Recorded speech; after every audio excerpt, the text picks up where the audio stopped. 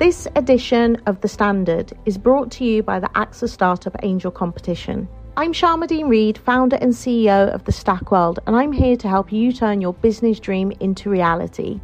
There are 6 chances to win the competition, including 2 top prizes of £25,000, mentoring from myself and leading UK founders, plus business insurance for a year thanks to AXA. Go to standard.co.uk/AXA Startup Angel for details on how to enter and complete your entry by the 2nd of June 2024. Good luck. It's that time of the year. Your vacation is coming up.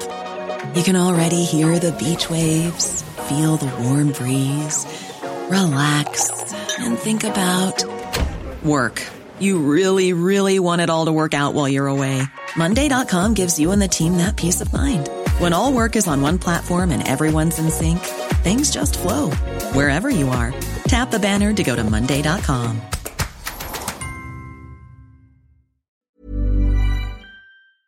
ES Audio. From the Evening Standard in London, I'm Mark Blunden, and this is The Leader. NHS winter war rooms are being set up by hospitals across London to deal with a health service crisis set to be worsened by impending strikes. NHS England describes hospitals as being full and says these new air traffic control style centres will use real-time data to work around health service bottlenecks. It comes as the Royal College of Nursing says up to 100,000 nurses will strike in England, Wales and Northern Ireland on the 15th and 20th of December. We've been pushed to the position of having to issue 2 dates for strike right in the middle of December, when our nurses will stand on picket lines losing a day's pay on both occasions. That's Royal College of Nursing General Secretary Pat Cullen on BBC Breakfast. So what's the government saying? Here's Health Secretary Steve Barclay asked if the Army could step in on strike days. Well, no formal request has been made by the Department of Health to the military, but of course we will look as part of our normal contingency plans at a range of options. The priority for me is to continue the dialogue with the trade unions, with the RCN. I've been extremely clear that my door is open.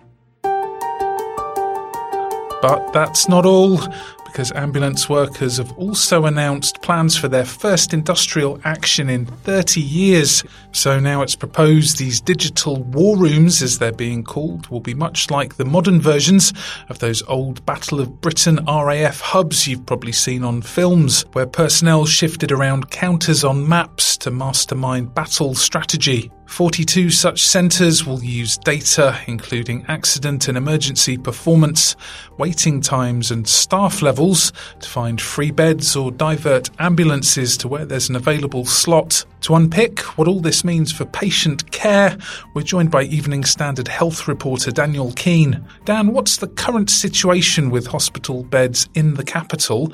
How bad is it? And are there any trusts that have been hit worse than others? It's not good at all. So I've been looking at the weekly winter situation report, which the NHS has just started releasing this winter. And the number of beds that are occupied is very high. We also have around 10 times as many flu patients taking up beds as last year. So that's a very, very high number. And that's before you've even got into kind of nursing strikes, before you've had a sort of COVID wave materialise. So, yeah, it is quite a grave situation that we're facing in the NHS. You've got quite big hospitals like Barts in East London. King's College Hospital in Camberwell is under quite a lot of pressure. And I think one of the challenges will be, are other trusts that are under less pressure able to absorb some of the patients and pressure that's on the kind of hard-hit trusts, which is what these war rooms that the NHS has announced or has launched, today are about. What do we know about these winter war rooms? The NHS has likened them to traffic control centres, which I think is quite a good analogy. So they're part of an approach that I think the Health Secretary and NHS England want to take about sort of devolving power locally. So they don't want things to be too centralised, and they want the sort of stretched resources that they have to be used in quite an agile way. And they want to be able to kind of respond to immediate challenges, which at the moment is quite difficult. So this is, I think there's 42 centres, and there's going to be 24/7 sort of control centres that will look at stuff like bed occupancy, which we mentioned, A&E attendances, ambulance response times, the staffing levels in each hospital. And it'll allow the staff in those control centres to make some rapid decisions on whether they should divert ambulances to a particular hospital, where free beds are available. And if all of these kind of synchronise and work together, the hope is that you won't have disastrously long waits in A&E, people turning up and having to wait over 12 hours, some of the kind of horror stories that people have been reading about in the press. Do you think they will be effective? I think so. I think it will certainly make a difference. I think it's a very good idea for the NHS, given that resources are spread very thin at the moment, to allow trusts to kind of seek help in that way. And the truth is, when you look at data, there is a variation in pressure on hospitals. So I think it's only fair that the resources that we have are spread. However, there are two issues here. I mean, there's one, which is that we have strikes coming, which are going to impact the resources that a control centre might be able to deploy. And number two, you have the kind of long-term issue of the workforce in the NHS, which I think is a deeper issue, actually. And essentially, if you have staff continuing to leave the health service, vacancies continuing to pop up and become unfilled, the control centres aren't really going to make any difference to that, to the kind of long-term structural issues. Let's go to the ads. Coming up, the latest on the double strike threat from both nurses and now ambulance workers. Why not hit rate and follow in the meantime? If you thought the only way to get a more defined jawline with natural-looking results was through surgery, think again. Juvederm Volux XC is a non-surgical injectable gel filler that improves moderate to severe loss of jawline definition and can help you achieve natural-looking results with little downtime. Even better, this improved definition lasts up to 1 year with optimal treatment. No maintenance required. Improve jawline definition for a smooth, sculpted look with Juvederm Volux XC. For important safety information and to find a licensed specialist, visit Juvederm.com. That's JUVEDERM.com. Not for people with severe allergic reactions, allergies to lidocaine, or the proteins used in Juvederm. Common side effects include injection site redness, swelling, pain, tenderness, firmness, lumps, bumps, bruising, discoloration, or itching. There's a risk of unintentional injection into a blood vessel, which can cause vision abnormalities, blindness, stroke, temporary scabs, or scarring. Talk to a licensed specialist to find out if it's right for you. Hi, I'm Lawrence Dallaglio, host of the Evening Standard Rugby Podcast, brought to you in partnership with QBE Business Insurance. The show is available to listen to now and right up to the end of the season, when the winners of the Champions Cup will be crowned at Tottenham Hotspur Stadium, and the fight for the Premiership title will be decided at Twickenham. QBE is one of the world's leading insurers, and they will help your business build resilience through risk management and insurance solutions. Subscribe and download now wherever you get your podcasts. Thanks for listening.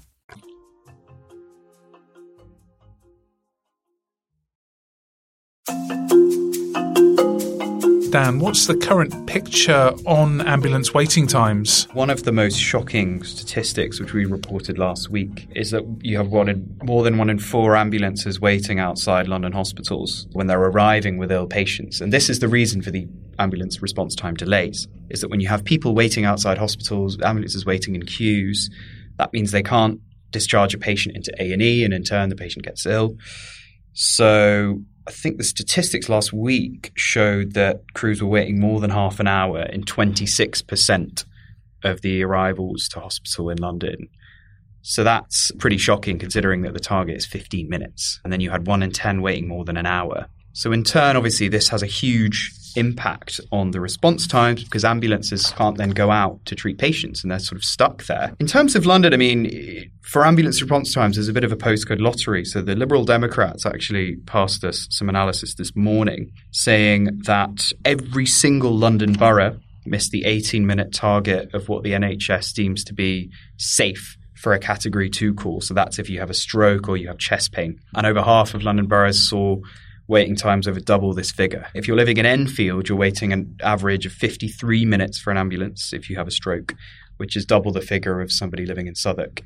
So it really shows that depending on where you live, your likelihood of getting an ambulance to your house quickly varies greatly. Wow, 53 minutes for a stroke victim. As I mentioned before, with the kind of handover delays into hospitals, this is a systemic problem.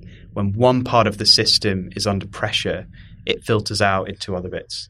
So if the ambulances can't get people into A&E, then they find it difficult to go out onto calls. Dan, we heard from the RCN's Pat Cullen earlier, but with the ambulance worker strikes, I appreciate there's a lot of moving parts, but what is the latest on this? Do we know if London will be affected? And also, in terms of who's striking, is it paramedics as well as other ambulance workers? There's a lot of uncertainty around the ambulance strikes, but what we do know is that they will strike. So we have 3 unions now involved in this. We have the GMB union, who announced their results yesterday, and we have Unison and Unite. So in terms of GMB, there's around 10,000 members that are striking, but this across 9 trusts, but this won't include London. However, the Unison union announced that thousands of their call handlers, ambulance technicians, paramedics, and also people in various other roles will strike in London as well as other regions of England, so the North East and the North West. And then, of course, you have members of Unite. So in terms of who it will affect, as I mentioned, we'll have, unfortunately, paramedics, people handling calls. This will have a material impact potentially on people that are calling 999. But I just stress we don't know yet precisely what kind of action the union is going to take. Just because they've announced strike action doesn't necessarily mean it will go ahead. Also, on Thursday, you've been reporting this story about the nursing vacancies, which is, of course, another big factor behind the strike. What are the key issues around recruitment? Pretty shocking stats today. 1 in 7 nursing positions in London are vacant. So we have, by the end of September, we had more than 11,000 posts that had not been filled. So that's around 15% of all of the kind of registered nursing posts in the capital. That's up by 2% in a year. So the trajectory, unfortunately, is going up. And this is very much tied into the strikes. So a large part of why nurses are striking is because of shortages. And when you have staff shortages in a hospital, it often forces you to work longer hours, running on goodwill often, and to work in an environment that is just a lot more pressurized and a lot more stressful. So I think the fact that so many of these posts continue to be vacant after such a long time, unfortunately, says a lot about the kind of conditions in the NHS, and pay is tied to that. So clearly, people are not coming in to the nursing industry in the numbers that the government would like, and they're going to have to address that in the long term. It's a bit of a crystal ball question, but what's your view on the challenges facing the NHS into 2023? Any sign of those waiting times coming down? Yeah, I think that the NHS, they've set some very ambitious targets, and I think the waiting list will come down, certainly for the really long waits, the 18-month waits. They'll point to data that shows that is already coming down, particularly in London. So, yeah, they don't want people waiting up to 2 years for a hip operation. That just isn't a sign of a functioning health service. However, in terms of the longer issues with the workforce, I think it will take a very long time for this to correct itself. NHS doctors and kind of unions argue this has been a sort of 12-year, even 15-year degradation. Real terms, pay cuts, unhappiness with working conditions, shortages. This has been bubbling under the surface for a very long time. I think if the government do offer the NHS workers a pay rise, it certainly won't be anything close to what some unions are demanding. We know the Royal College of Nursing want around 19%. I don't think they're going to get that. If they do come to a settlement, it will probably be something considerably lower than that.